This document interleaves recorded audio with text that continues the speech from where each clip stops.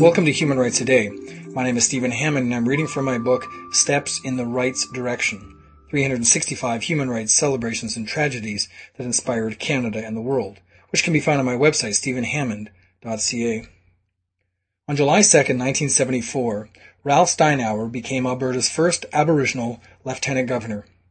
Ralph Garvin Steinauer was born June 8, 1905 in Morley, Alberta, which at that time was part of the Northwest Territories. Steinauer, a full Treaty Cree, was educated at the Brandon Indian Residential School in Manitoba. At 18, he joined the United Farmers of Alberta, where he would later hold prominent positions in the agricultural, business, and First Nations communities, including a stint as president of the Indian Association of Alberta.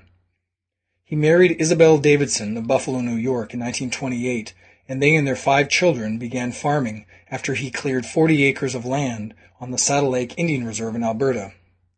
There, he also sat on the band's council for 34 years and led the community as its chief for 3 years.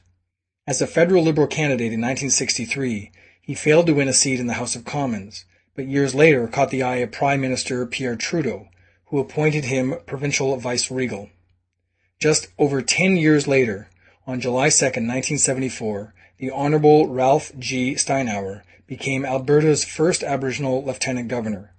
Steinauer served in this position until 1979, when he returned to his farm in Saddle Lake. Steinauer's many honours include the Order of Canada and 3 honorary doctorates of law. He died September 19, 1987, and was buried in Saddle Lake.